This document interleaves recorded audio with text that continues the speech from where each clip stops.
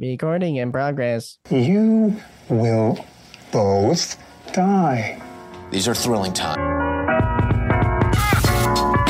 Hi, I'm Jeremy. Hey, I'm Nick. Hi, this is Robert. Hi, I'm Tirza. This is Cloud of Witnesses. On our series, yes, but...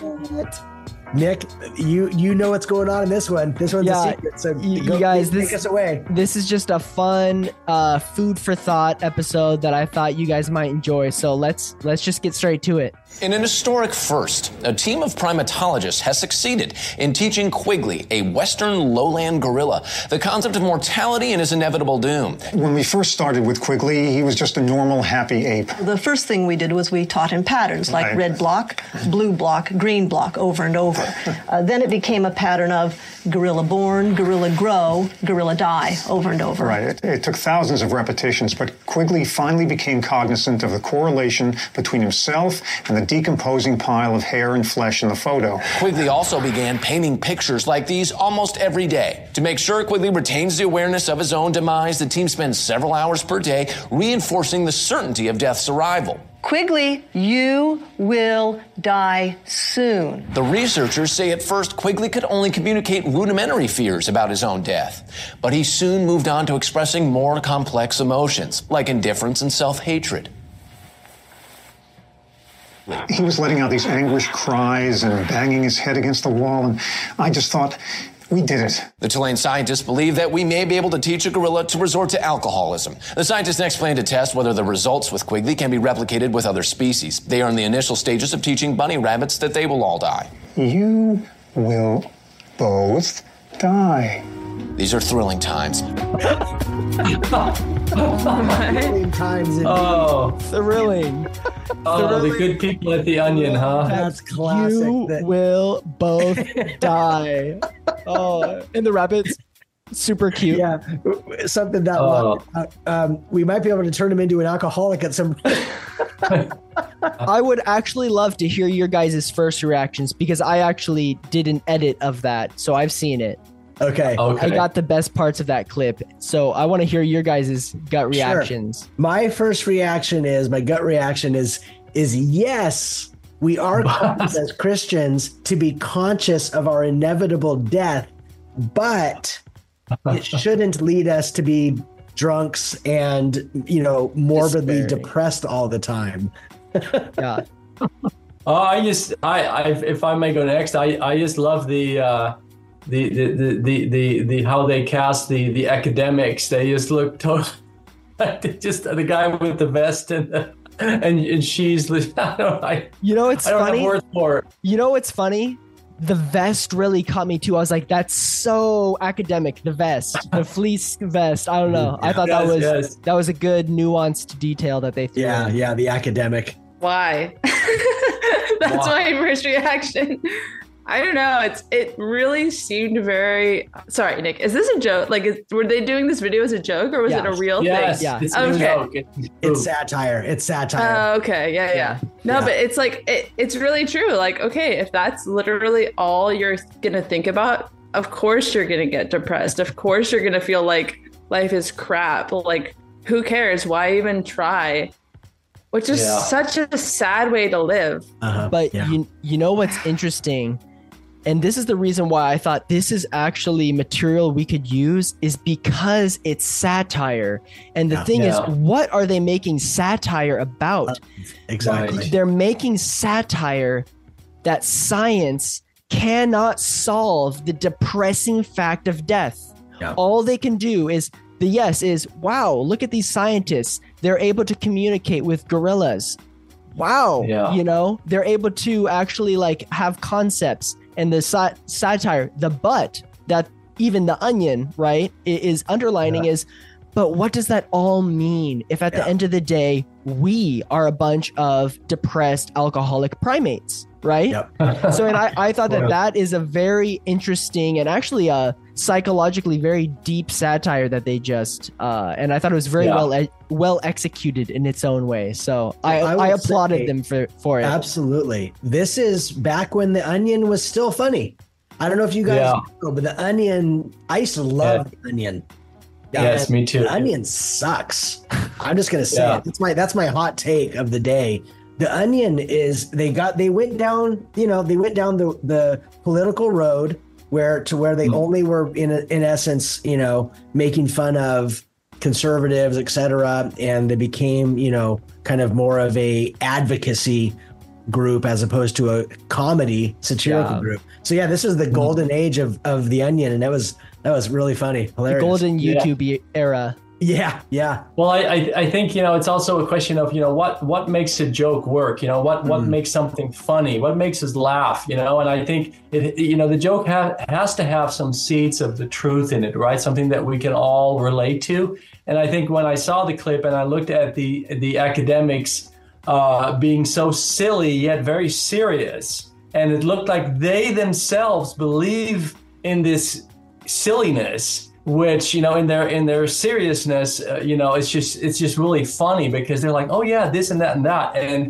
and you can see that sometimes, when they come up with some outlandish theory or something, and they're so deep into it, and for us on the outsiders going like, what are you talking about? This is just nonsense, and that's how they portrayed it in this clip, and I thought that was hilarious. Yeah, the sad reality that science has failed people on an ideological / religious spiritual level, in the sense that, once they taught the gorilla its death and they drilled it into its existence, it started having panic attacks. And what does the scientist say? He says, we did it. We succeeded. Right. Yeah. You succeeded with what? Right. Yes. It sounded fury signifying nothing. Right. To take the more serious take on it, Nick, 'cause I think you're right. There is a very real component to this.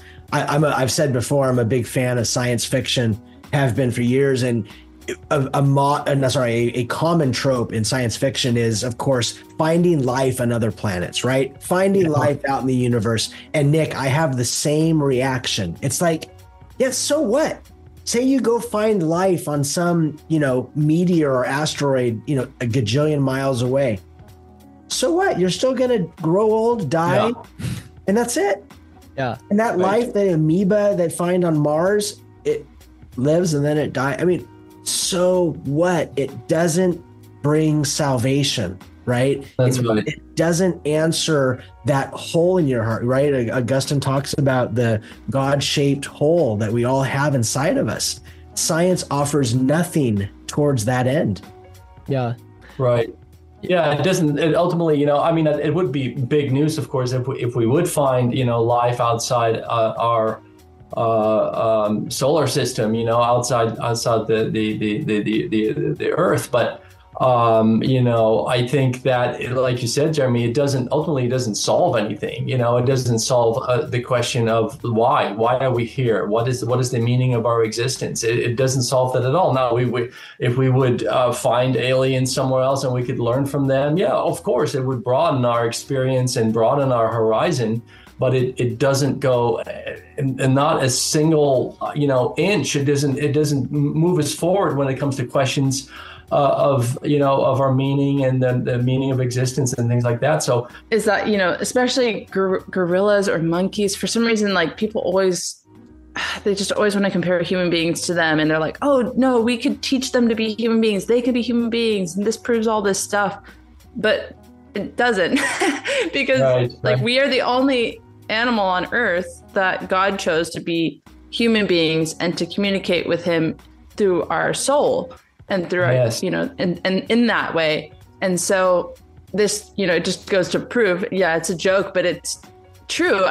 My last thought is, going back to St. Paul, if I have the power to prophesy, the faith to move mountains, and I'll just add, if I have the power to educate and communicate with gorillas or to have bionic cyborg superpowers, but I have not love or Christ, right? It's all just clanging cymbals, right? And those scientists are those clanging cymbals, right?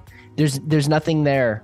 There's nothing upstairs at the end of the day, or there at the end of the day. Amen. Nick, you nailed it. That's, to piggyback off what you and Tears have said, I mentioned earlier, it's sound and fury signifying nothing, right? To quote Shakespeare, it's like Robert, like you said, if there is life somewhere, it would just be, from their perspective, from the naturalistic perspective, it's just chemicals bouncing around inside of our brains with no purpose, no transcendence, and no answers, right? No answers for the end. I am appreciative, Nick, of this clip because I think it's nice to bring some levity to the conversation. And yet, like you said, there still is very real issues being touched upon here. And I was pleased to be part of this. Thanks, you guys. My final thought is, Nick, keep the funny clips coming because I need to laugh. Yeah, it was a good one. I didn't know this is an Onion clip. Yes. I have no idea who the Onion is. So that's why I was like totally, I thought it was a serious clip. I did not understand any of it. So all my thoughts are kind of serious. Sorry about that. No, but it's fine. My last thought is, forgive me, I can't remember which saint, but I know it was a saint that said, he said it about psychology, I believe, but I think I could insert science and it would still basically be the same. So it's this idea of, I'll just say science is like a snake, right? And there's the meat that's useful, and then there's the head that's poisonous and you shouldn't eat. And so what you can do is you can cut off the head and then there's all that meat that you can actually use and can be useful. And so there is a place in some cases for this science and for that to be some truth, but it's not dogma. It's not in place of the Orthodox Church and theology. Thank you so much for listening this long into this conversation. Please like, comment, let us know what you think. We'd love to have conversations with you guys down in the comments, and we will hopefully see you guys on the next one. Thank you. See you.